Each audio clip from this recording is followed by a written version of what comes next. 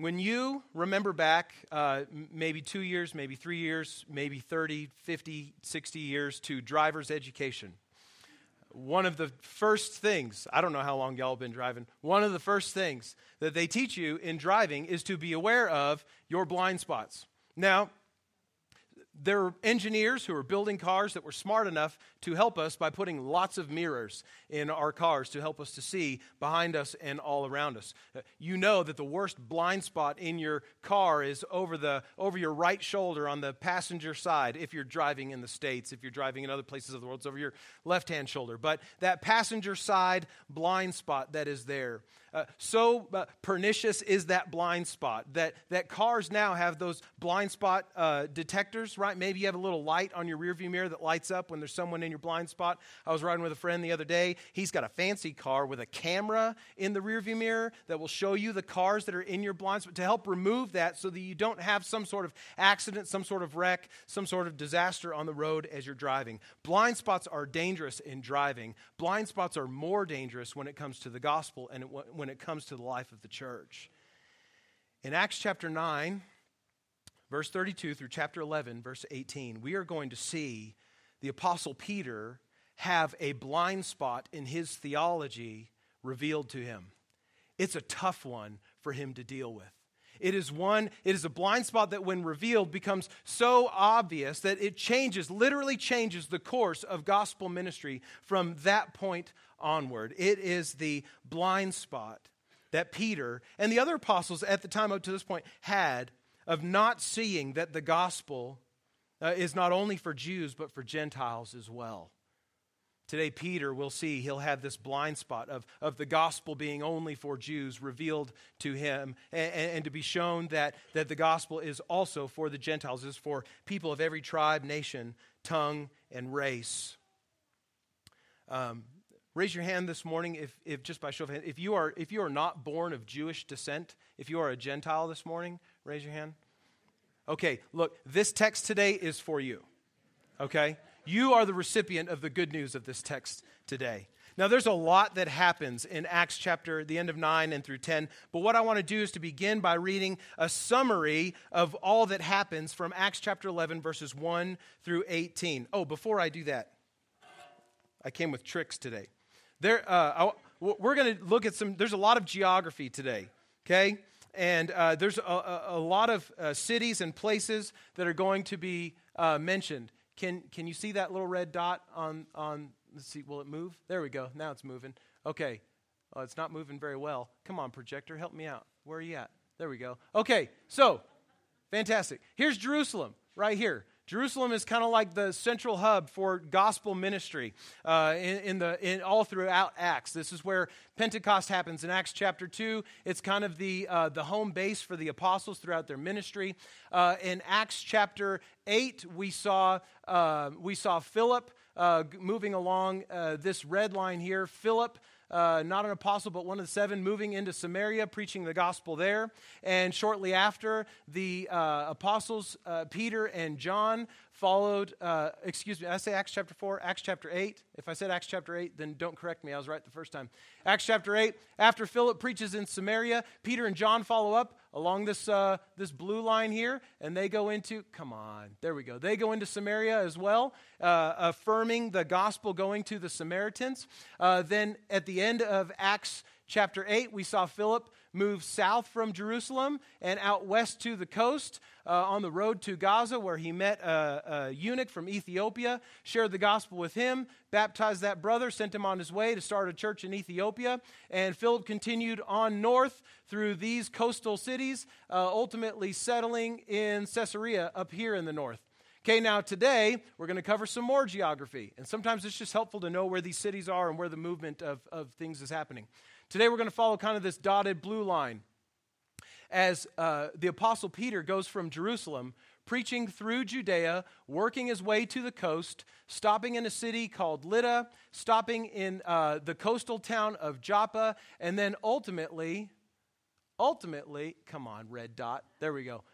Oh, forget it. Ultimately moving north also to Caesarea as well, okay? So that's just a picture of kind of where we've been in Acts and where we're going today. When we talk about a lot of cities and people moving around places, sometimes it's just hard to keep track of who's going where, when. And so that will help you, hopefully, to have an idea of where we're headed this morning. Now, let us read the summary of what happens in these chapters in Acts chapter 11, verses 1 through 18. Will you stand with me as we honor God by reading His Word? The word of the Lord through Luke, inspired by the Holy Spirit, beginning in Acts 11, verse 1, says this. Now the apostles and the brothers who were throughout Judea heard that the Gentiles also had received the word of God. So when Peter went up to Jerusalem, the circumcision party criticized him, saying, "You went to uncircumcised men and ate with them." But Peter began and explained it to them in order.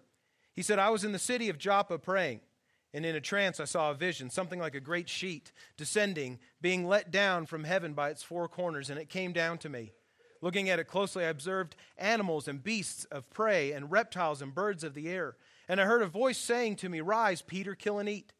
But I said, 'By no means, Lord, for nothing common or unclean has ever entered my mouth.' But the voice answered a second time from heaven, 'What God has made clean, do not call common.' This happened 3 times, and all was drawn up again into heaven. And behold, at that very moment, 3 men arrived at the house in which we were, sent to me from Caesarea. And the Spirit told me to go with them, making no distinction. These brothers also accompanied me, and we entered the man's house. And he told us how he had seen the angel stand in his house and say, 'Send to Joppa and bring Simon, who is called Peter. He will declare to you a message by which you will be saved, you and all your household.' As I began to speak, the Holy Spirit fell on them, just as on us at the beginning. And I remembered the word of the Lord, how he said, 'John baptized with water, but you will be baptized with the Holy Spirit.'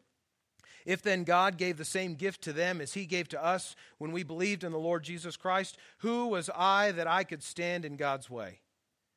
When they heard these things, they fell silent. And they glorified God, saying, "Then to the Gentiles also God has granted repentance that leads to life." God bless the reading of his word. You be seated this morning. Keep your Bibles open, because we will be referencing several of the verses and the course of the narrative from Acts chapter 9, verse 32, all the way through the close of the passage that we just read this morning. This is the longest single narrative portion in the course of Acts, surrounding Peter, his move from Jerusalem out to the coastal cities, and his meeting with a man that we'll learn is named Cornelius here in just a little bit. It's a lot of verses to cover, but we're covering them all together because they all circulate around the common theme of the gospel going to the Gentiles this morning. In this text today, we find that God works in powerful ways to prove that the gospel of Jesus Christ is for all types, all kinds, all ethnicities of people. And in doing so, he reveals and corrects existing prejudices and, as we said before, blind spots in the minds of believers already living in Jerusalem and in other parts of the world at the time. As a result of looking at this passage this morning, my desire is that we would, first of all, evaluate our own evangelistic efforts, our own efforts with the gospel, conversations with people about the gospel, that we would evaluate our efforts for preferential blind spots.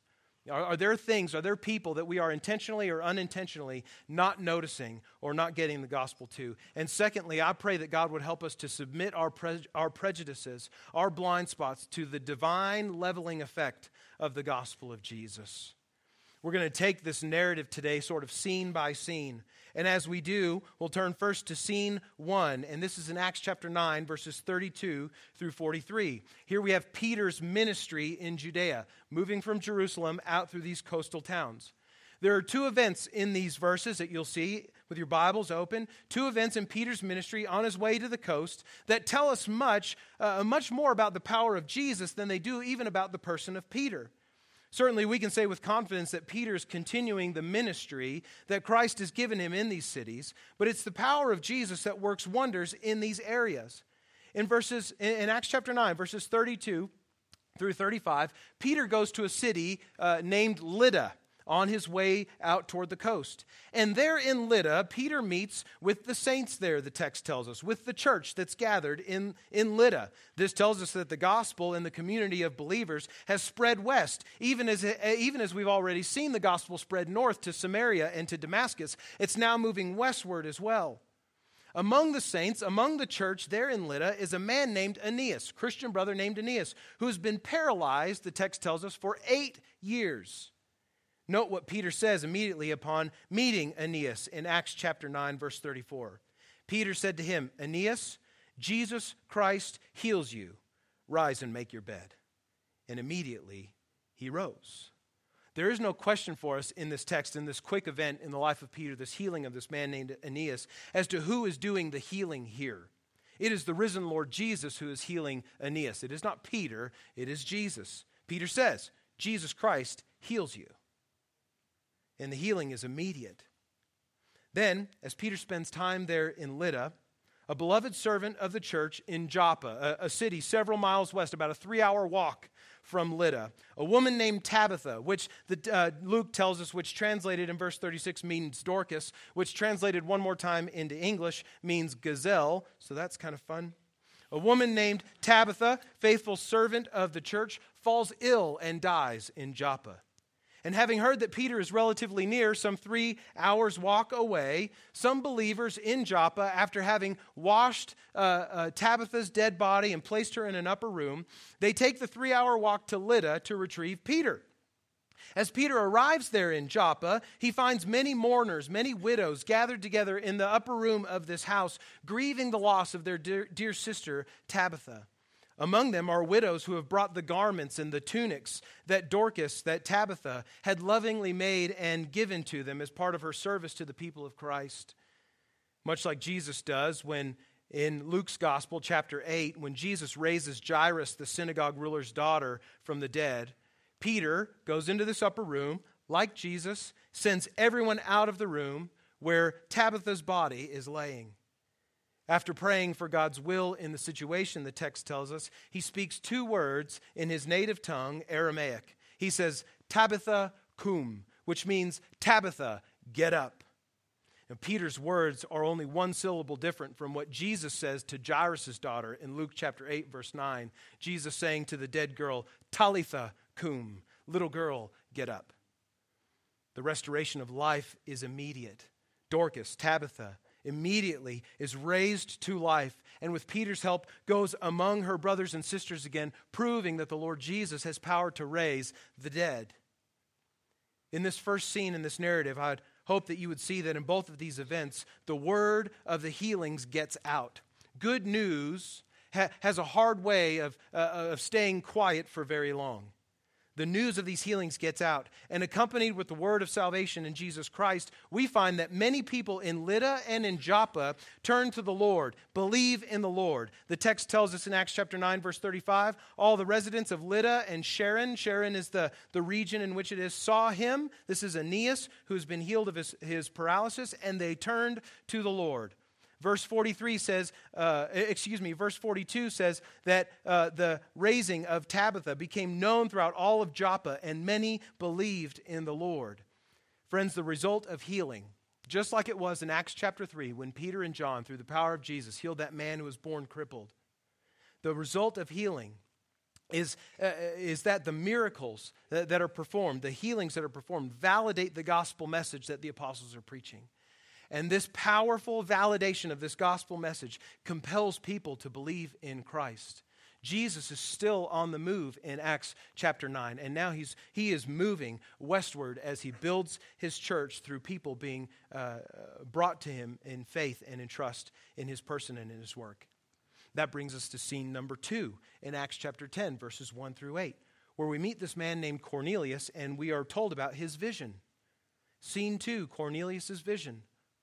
Now, after Peter healing Tabitha, he settles in with a man named Simon, who is a tanner. He's not quite a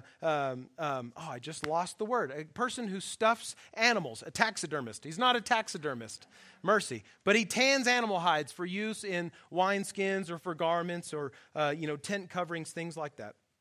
As Peter settles in with this man named Simon in Joppa, a man who works with animal hides, with dead animals, as a Jew who would be considered ceremonially unclean in an almost perpetual state because he's constantly in contact with dead animals, another man, about 30 miles north, in a city called Caesarea, named Cornelius, has a vision, has a dream. Now Cornelius, like Simon the tanner, would have been considered unclean by the Jews as well.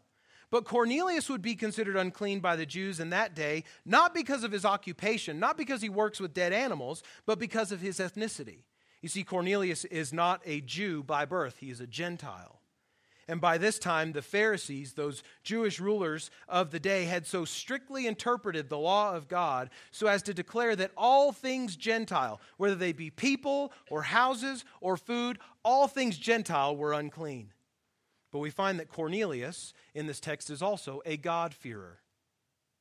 Like the Ethiopian of Acts chapter 8, he worships the God of Israel. He has a reverence for the God of Israel. The text tells us he prays to the God of Israel and offers alms. He gives charitably to those in need as lovers of the God of Israel do.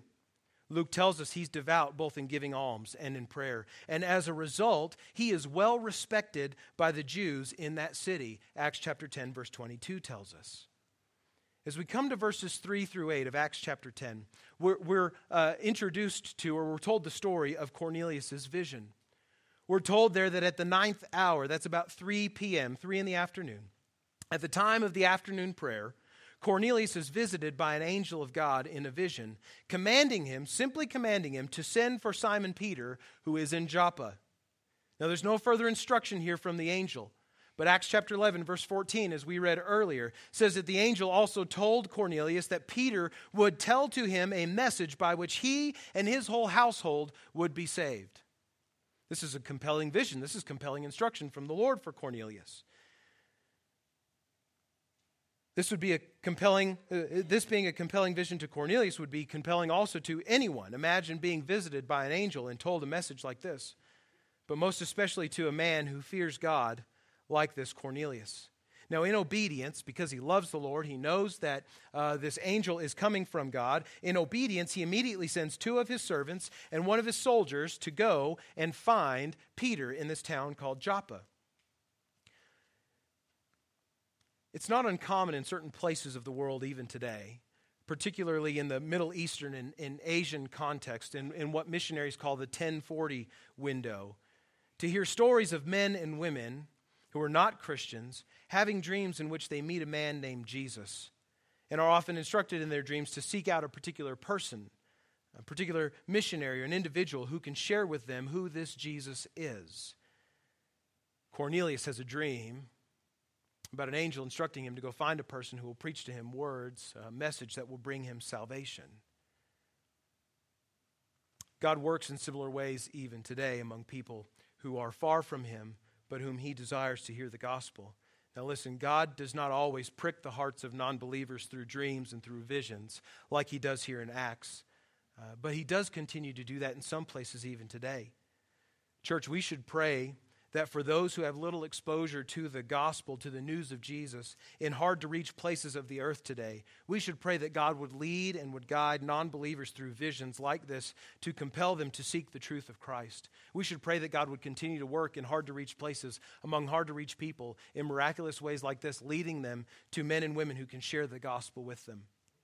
So scene 1, we have Peter's continued ministry in Judea. Scene 2, Cornelius' vision. Then the scene shifts again from Caesarea and Cornelius' house back down to Joppa. Scene 3, we have Peter's vision and ultimately Peter's trip to Caesarea. This is in Acts chapter 10, verses 9 through 16.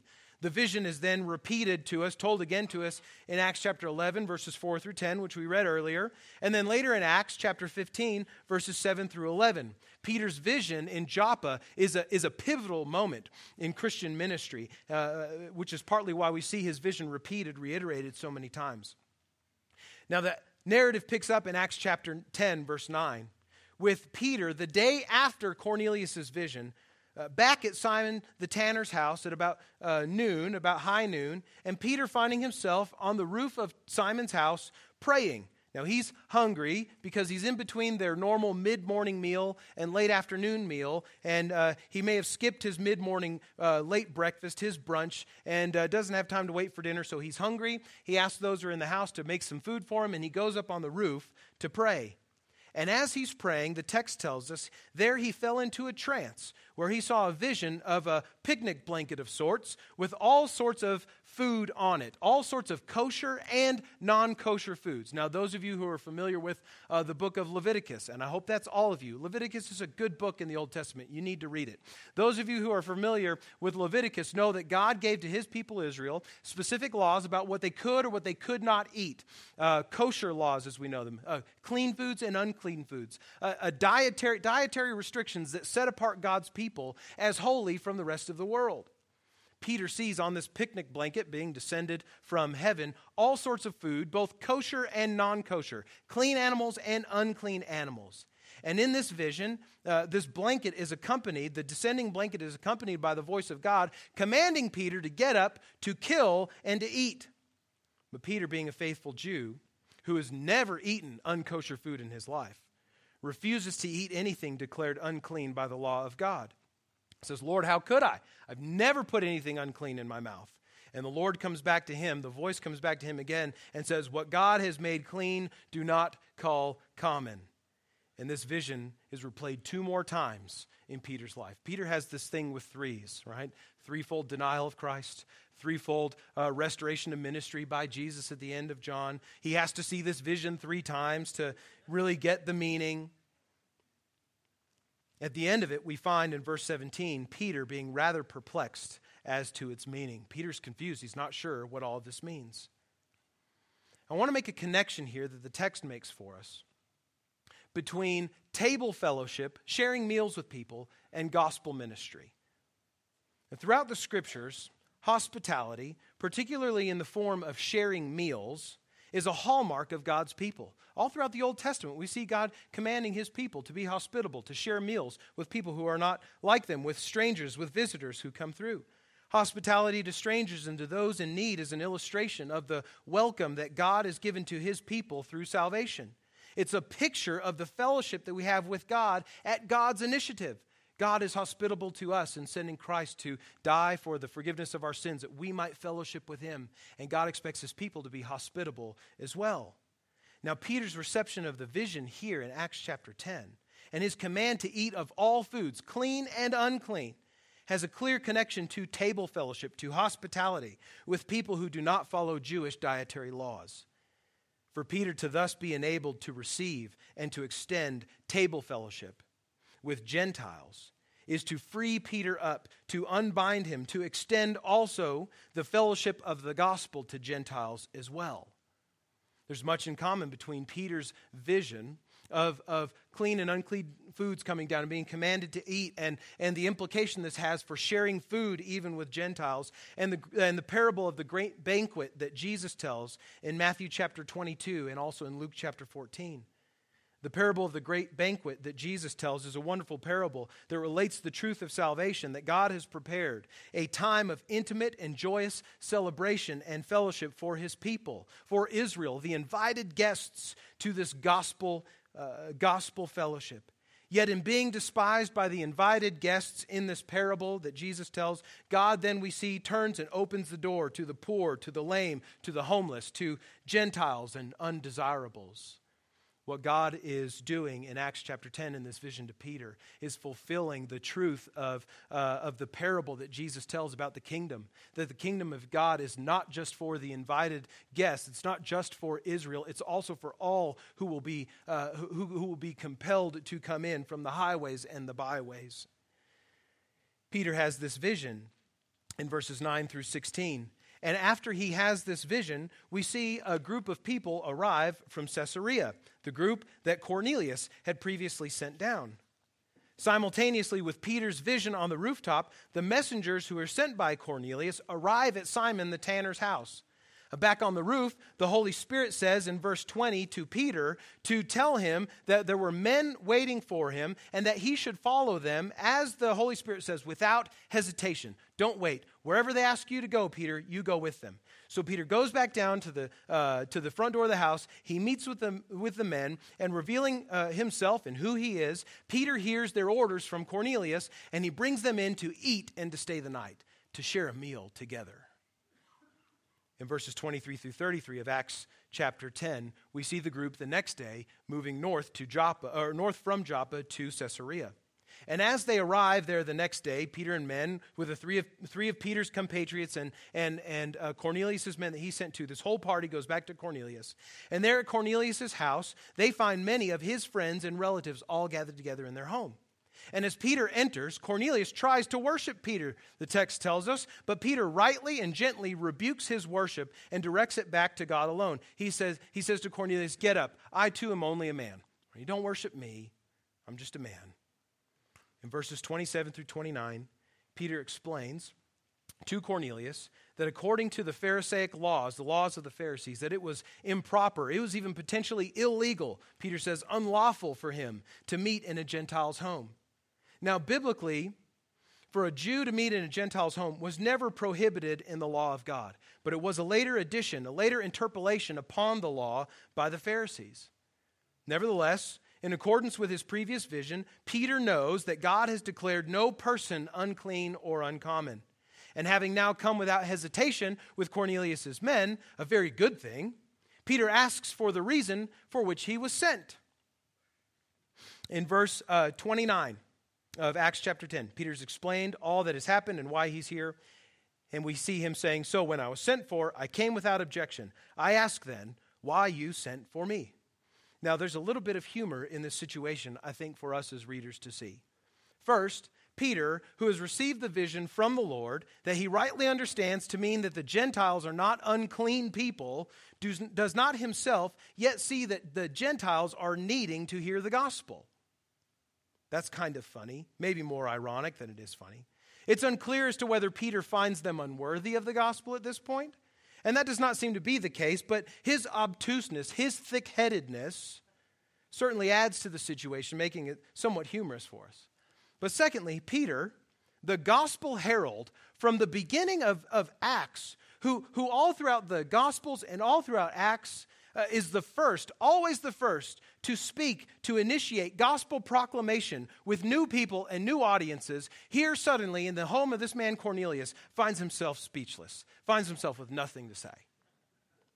I've known people who always have something to say at every given moment, and it's rare to find them speechless. And Peter is like that guy. Peter is the gospel dude who's been gospeling all around Judea. And now he comes to a new group of people who haven't heard the gospel yet, and he's speechless. Verses 30 through 33 then take up with Cornelius answering about his vision. And he says to Peter this. We read, "Cornelius said, 4 days ago, about this hour, I was praying in my house at the 9th hour. And behold, a man stood before me in bright clothing and said, 'Cornelius, your prayer has been heard. Your alms have been remembered before God. Send therefore to Joppa and ask for Simon, who is called Peter. He's lodging in the house of Simon, a tanner by the sea.' So I sent for you at once, and you have been kind enough to come. Now, therefore, we're all here in the presence of God to hear all that you have been commanded by the Lord." Cornelius says, "Peter, you do what you do so well. Tell us what the Lord has told you." So in verses 34 through 43, the scene shifts again here in Cornelius' house to now Peter preaching the gospel for the very first time to people of non-Jewish heritage, to non-Jewish people. At Cornelius' prompting in verse 33, Peter immediately, we would say finally, does what he has so effectively and boldly done in Judea and Samaria up to this point. He preaches the gospel. And in his gospel presentation, Peter hits all of the high notes. He hits all of the critical issues of the gospel. He says in verse 36 that Jesus Christ is Lord of all. He tells Cornelius and those in his house in verses 37 and 38 that Jesus was baptized in Galilee, anointed by the Holy Spirit, miraculously expelled Satan and his influence everywhere that he went by the power of God. In verses 39 through 41, he says that Jesus was crucified and resurrected, witnessed to in his risen state, physical risen state, by the apostles and by others to be witnesses to his resurrection and his ascension. In verse 42, Peter tells Cornelius and those who are listening that Jesus commanded his disciples to continue his mission of gospel preaching, and that's precisely what Peter is doing. And finally, in verse 43, as Peter is wrapping up his sermon, or maybe he's just getting going, I don't know, he says, Jesus is the fulfillment of the promises of the prophets, the promise for forgiveness from God for all who repent and believe. Peter, finally, getting what God has sent him there to do, preaches the gospel with all the gusto that Peter knows how to preach the gospel with. And even as he is preaching, the scene shifts again slightly. In verses 44 through 48, the Holy Spirit interrupts Peter's preaching. And this morning you're saying, Pastor, we wish he would interrupt yours too. The Holy Spirit interrupts Peter's preaching with a miraculous manifestation of his falling upon and indwelling the lives of the people there. We have in verses 44 through 48 what is called the Gentile Pentecost. In verse 44, before Peter is even finished with his sermon, the people who are present in Cornelius' house find themselves baptized with the Holy Spirit. Verse 40 says, while Peter was still saying these things, the Holy Spirit fell on all who heard the word. The Holy Spirit falls on the Gentiles in Cornelius' house in the same way that he fell on the apostles and the disciples in Acts chapter 2, the same way that he falls upon the Samaritans in Acts chapter 8. The point here is not, friends, that we need to seek or to emulate or to pursue this kind of physical and miraculous manifestation of the Holy Spirit each week when we gather or every time a new believer comes to faith in Jesus or in the worship of the church, but rather that the Holy Spirit at key times, at critical times in the spread of the gospel validates his indwelling with consistent, physically evident markers in every instance. He falls on the disciples in Acts chapter 2 in a certain way, speaking in tongues as they're praising God. He falls upon the Samaritans in Acts chapter 8 as they go about praising God. He falls upon the Gentiles in Cornelius' house, and we find them there speaking in tongues and praising God. The Holy Spirit coming in and dwelling physically and in manifest ways, people in the same way, time after time after time. In verses 45 and 46, we find the falling of the Holy Spirit in Pentecost-like fashion surprises those Jewish believers who came with Peter from Joppa. For they clearly had not expected that the Gentiles were even able to receive the Holy Spirit. We read there in verse 45, the believers from among the circumcised who had come with Peter were amazed because the gift of the Holy Spirit was poured out even on the Gentiles, for they were hearing them speaking in tongues and extolling God. The Holy Spirit that falls upon these people, the way that he falls, that it is the Holy Spirit himself, is undeniable because the same things are happening with the Gentiles that happened with the apostles in Acts chapter 2. These Jewish believers, seeing the Holy Spirit fall on Gentiles, are saying, this is exactly what happened to us. Something is going on here. In verses 47 and 48 of Acts chapter 10, with the undeniable evidence of the indwelling of the Holy Spirit now in the lives of these Gentile believers, Peter takes the next logical step, which we're glad for. He doesn't have to be told. He makes this conclusion on his own, to remove any denial of the need for baptism for these new believers in Jesus. And he commands them all to be baptized in the name of Jesus Christ. In chapter 11, the scene shifts one last time to its conclusion. Chapter 11, verses 1 through 18, which we read as we began, which summarize all of the events of Acts chapter 10. Peter and his compatriots go back to Jerusalem to report to the home church, to the home base, all that has been happening in Caesarea. In verses 1 through 3 of chapter 11, we find that word of the Gentiles who had received the gospel and the Holy Spirit quickly spreads throughout Judea. And as Peter and the others return to Jerusalem, they are met in Jerusalem with criticism from those Jewish persons affiliated with the church who are called the circumcision party for having met and ate with Gentiles in Caesarea.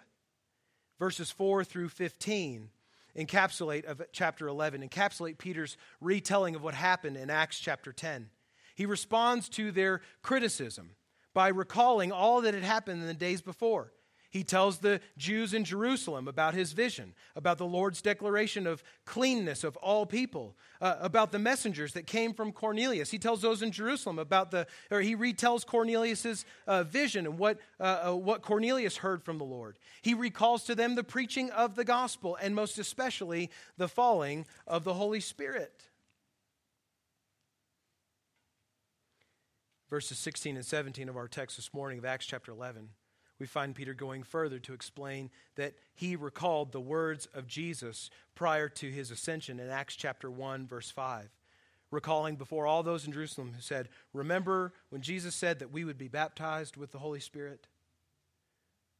Furthermore, Peter says, if God saw fit to baptize the Gentiles with the Holy Spirit in the same manner as us Jewish believers at Pentecost, how do we have any right to withhold full membership in the community of believers and in the church at large from these people upon whom the Holy Spirit has fallen? Peter said, I had a blind spot once, but now I see what God is doing. I see God's redemptive purposes in the world. And if this is what God is doing, I either need to get on board or I need to quit altogether. And he's giving the same challenge to those in the church that day. As our text closes this morning, at the end of the end of our verses in Acts chapter 11, verses 17 and 18, we find that on hearing Peter's compelling explanation of all that had happened in the course of Acts chapter 10, the entire crowd falls silent. Perhaps they're convicted about the truth of what Peter has said and the resulting implications for them. Perhaps they're just shocked, they're surprised. It's everything that has gone on.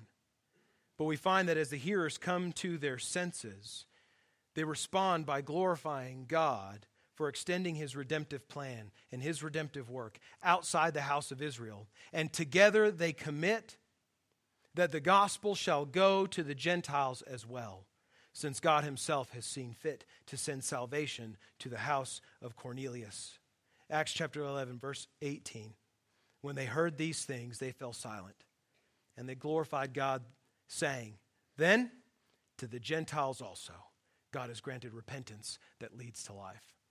Friends, you who are of non-Jewish heritage, non-Jewish birth this morning, you are the direct recipients, you who trust Jesus, of the promise of Acts chapter 11, verse 18, that the gospel will go to Gentiles. Brother, sister, you're a Gentile, you're not a Jew by birth. You praise God for the vision that he gave to Peter, the work that he did in Cornelius' life, Peter's obedience to take the gospel to the Gentiles, and in the face of criticism to defend the work of God among Gentiles, because had he not, you would not have received today what you had, the investment, you have been entrusted with the gospel even in your own life. So praise God for Acts chapter 9 through 11. Because you're the recipients of this good news.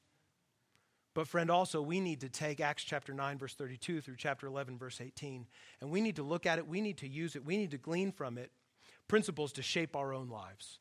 To shape our own lives with this gospel that has now gone to the Gentiles. 4 or 5 things I want to point out to us this morning as we shape our lives with this text. First of all, realize this, that Jesus moves in the mundane. So you, Christian, you be on mission everywhere you go. Our passage began today with Peter going about doing what he knew God had called him to do with faithfulness. He's moving about in the cities, moving westward toward the coast, preaching the gospel everywhere he goes. This is just what Peter did. It was his life. It's his calling. But often I think we get caught up in the office of apostle that Peter held. And we think that evangelism and discipleship are only for those who are specially called by God. That's the pastor's job. That's the evangelist's job. That's the missionary's job. In doing that, though, Christian, we fail to see that every vocation, every career path is a calling of God. That every vocation should be approached with gospel-colored lenses. Your work may seem mundane, but God has put you there as his gospel ambassador in that place. You may see your high school or your college campus as just the place where you have to take classes, where you have to go to get a degree, to get ahead in life. But Christian, God has put you there to be on mission. So whether you go to Hope Christian School or Volcano Vista or any of the other, Cibola or any of the other high schools around, whether you're a student at CNM or UNM or New Mexico State or some other online campus, God has placed you there as an ambassador for Christ. Senior adult, Your retirement is a vocation. Your grandchildren are your mission field. Your retirement hobbies and clubs are God's intended ways of connecting you to people who, even in their golden years, need to hear the gospel. So put on your gospel glasses to see the lostness around you, and also the ways that Jesus is already moving in unexpected ways, preparing hearts to hear the good news of him. Secondly, from this text, we see that Jesus is Lord of all. So brother, sister, Christian, you be a gospel neighbor to all.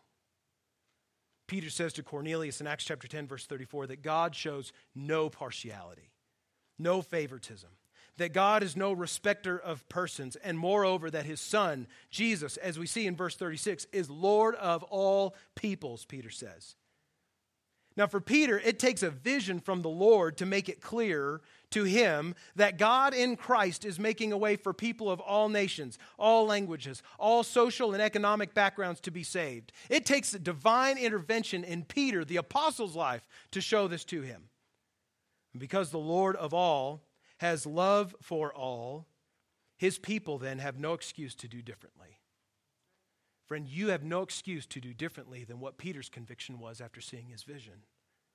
Because God has seen fit to commune, to fellowship with sinners of all stripes. So we, like Peter, should be ready to love as neighbors, people of all stripes. Look, this was the blind spot in Peter's theology. This was the blind spot in Peter's ministry. That gospel fellowship could cross the racial Jew-Gentile barrier. But when the light of the gospel shines on this blind spot in Peter's life, the blind spot becomes immediately visible. And Peter responds to it in obedience to Christ. Christian, have you considered that you too may have blind spots in your pursuit of loving God and loving your neighbor? Are there people you would not consider a neighbor worthy of love, worthy of relationship, worthy of sharing a meal with? I would challenge all of us to reread this passage this week, and with it to read Jesus' parable of the Good Samaritan from Luke chapter 10, verses 25 through 37. The gospel, friends, the good news that God saves sinners through faith in Jesus Christ, does not make us colorblind in a racial sense, but it does shine the light of truth upon the reality that all men and women are made in the image of God, deserving of dignity and respect, created to know God, that God intends for them to hear the gospel and respond in faith to be saved from their sins, and that only through faith in his Son. Jesus Christ is Lord of all. Christian, you be a gospel neighbor to all. Third, just as Jesus died for every people group, so you share his gospel without exclusion. Now, Peter and the other Jews in Acts chapter 11, their predisposition was to exclude Gentiles from the gospel mission. They're just going among the Jews and those with semi-Jewish heritage like the Samaritans. But as Peter has shown, and as John says in his first letter, 1 John 2:2, Christ died for the sins of the whole world. This means, friends, that there is not a soul on this earth for whom faith in Christ and repentance of sin cannot save. There's no one who is unsavable. Now, we are just as prone as Peter, however, to keep the gospel to people who are more like us than unlike us. We have a predisposition to share Christ with people that we think are more likely to respond in faith to him. Friends, the good news of Jesus is not just for people who resemble what we see in the mirror. It's for those whose skin is lighter than ours and darker. It is for those who wear suits to work every day, and for those who cannot afford to even buy a pair of shoes that fit properly. It is for the prototypical nuclear American family with 2.3 kids and a dog. And the gospel is for single moms and grandparents who are raising their grandkids. The gospel is for the single. It's for the married. It's for the straight-laced and for the hipster. Some of you don't know what hipsters are. They wear tight pants and ankle boots. The gospel is for the Republican and the Democrat and the independent and the socialist. Friends, there is literally no person on earth that the gospel is not for. And as the gospel goes to a diverse world, to a world of many different peoples from many different backgrounds and many different cultures, Jesus creates for himself, as those people come to faith in him, a diverse people who are submitted to him as Lord. Which brings us to point number 4. that Jesus creates a diverse people of God. As he creates a diverse people of God, so we also must strive for diversity in the local church. We must strive for diversity in the local church. Does this mean that a church in the suburbs should look like the inner city? Does this mean that urban churches should look like rural ones? No, not necessarily. I think churches should look like the makeup of the suburbs, the communities, the regions in which they find themselves. Just because our church happens to be planted here in the center of Taylor Ranch doesn't mean we're only seeking to reach Taylor Ranch. Praise God, he's brought people from all over the city to our church to be a part of this gospel family so that they can also go back out and be gospel witnesses in the different places that they live. But any church, friends, that is made up of people who all look the same, who are all from the same generation, all from the same socioeconomic stratum, are churches who have not embraced fully the diversity of heaven and the beauty of God and the many peoples of the earth. It takes work to fight for diversity in the local church. It means reaching people we would normally avoid. It means embracing discomfort and unfamiliarity for the sake of the greater glory of God in the diversity of his people in the local church. And this, pursuing this, is an entirely godly thing to do. I pray that you would see that this morning. A close friend of mine, pastor, shared with me recently a dream that he had. And a friend of mine's not a particularly spiritual person. I mean, he's a pastor, so he's spiritual, but he doesn't put a ton of stock into dreams and things like that, knowing that, our minds and our hearts can deceive us. But he told me of a dream that he had one day. He said, brother, I was preaching in my church one Sunday in this dream, and in the middle of the preaching, the whole sound system just went wonky. It just went crazy. Like nothing was working. As I was preaching, this strange demonic sound came screaming out of the speakers. He said the audiovisual team and I immediately started scrambling in the back to try to figure out what was going on while the church stayed in their seats and were just kind of waiting. He said time went by and about 11:45, when we normally round out our service, he said, I looked up and all of our normal church people had left. He said it was 11:45, and whether stuff had been preached or not, they were gone, and so they left. He said in the middle of all that, we're still trying to figure out what in the world was going on with our audio system and just trying to make sense of it all. He said when I turned around and looked up from the audio booth, and I saw coming through the door of the worship center people that I'd never seen before. Guys in leather motorcycle vests and women with tattoos from neck to toenail and old people and young people with children. People who I knew, I don't know how I knew, it's in a dream, but I knew, right, that had substance abuse problems. People from all different walks of life that normally would not have darkened the doors of the church. He said to me, brother, I looked and I saw these people and they're sitting in the seats, sitting there waiting to hear the word of God preached. He said to me, I went to my worship pastor and I told him, buddy, get your guitar on, we got to have church.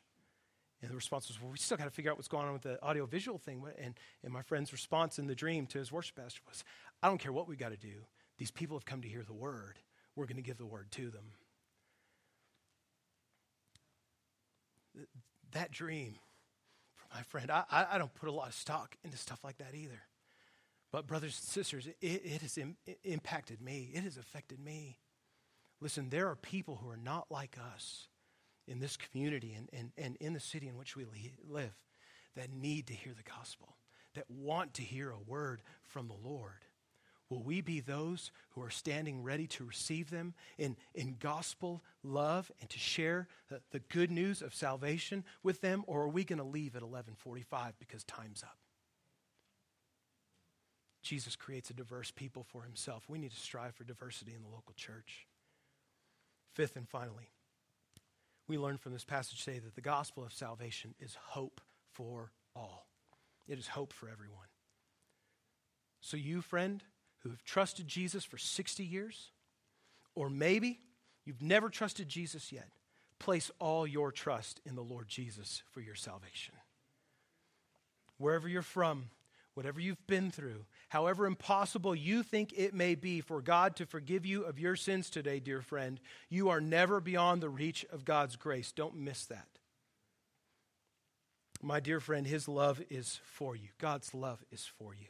And he showed his love for sinners like you by sending his son Jesus to pay that penalty for your sins as he died on the cross. Listen, you don't have to fix yourself up to be saved by Jesus.